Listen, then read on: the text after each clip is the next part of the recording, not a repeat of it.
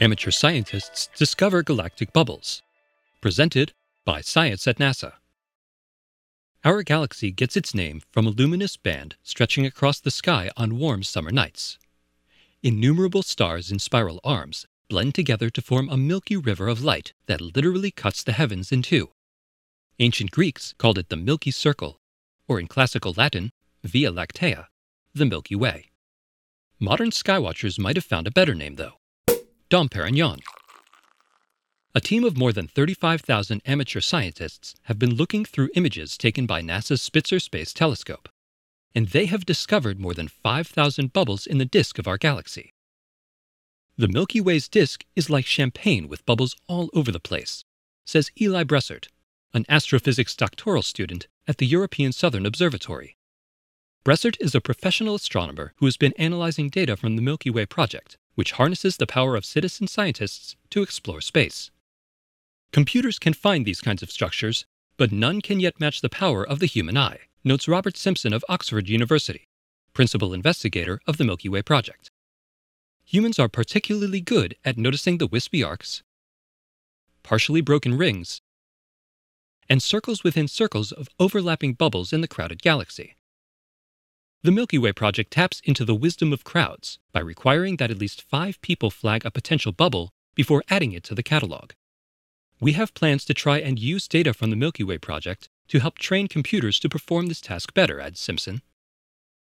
Interstellar bubbles are a sign of star formation.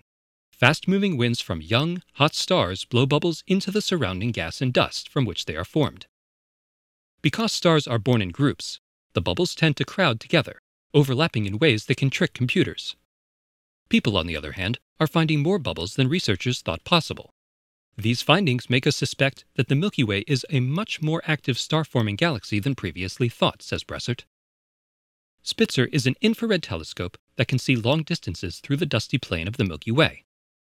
Infrared vision is key to the bubble hunt. Star-forming regions are deeply embedded within dust in the galaxy, explains Simpson. Ordinary visible light has trouble penetrating these areas. You need infrared or radio wavelengths to detect them. Bubbles are so numerous, researchers suspect they must play an important role in the evolution of the galaxy. For instance, rapidly expanding bubbles can run into interstellar clouds of gas, triggering bursts of star formations as the clouds collapse. New stars, in turn, blow more bubbles.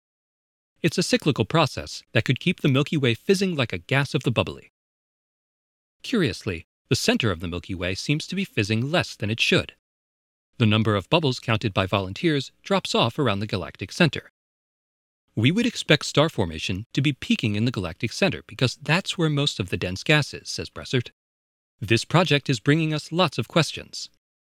Anyone who would like to help find the answers can join the Milky Way project at milkywayproject.org. For more news of galactic importance, please visit science.nasa.gov.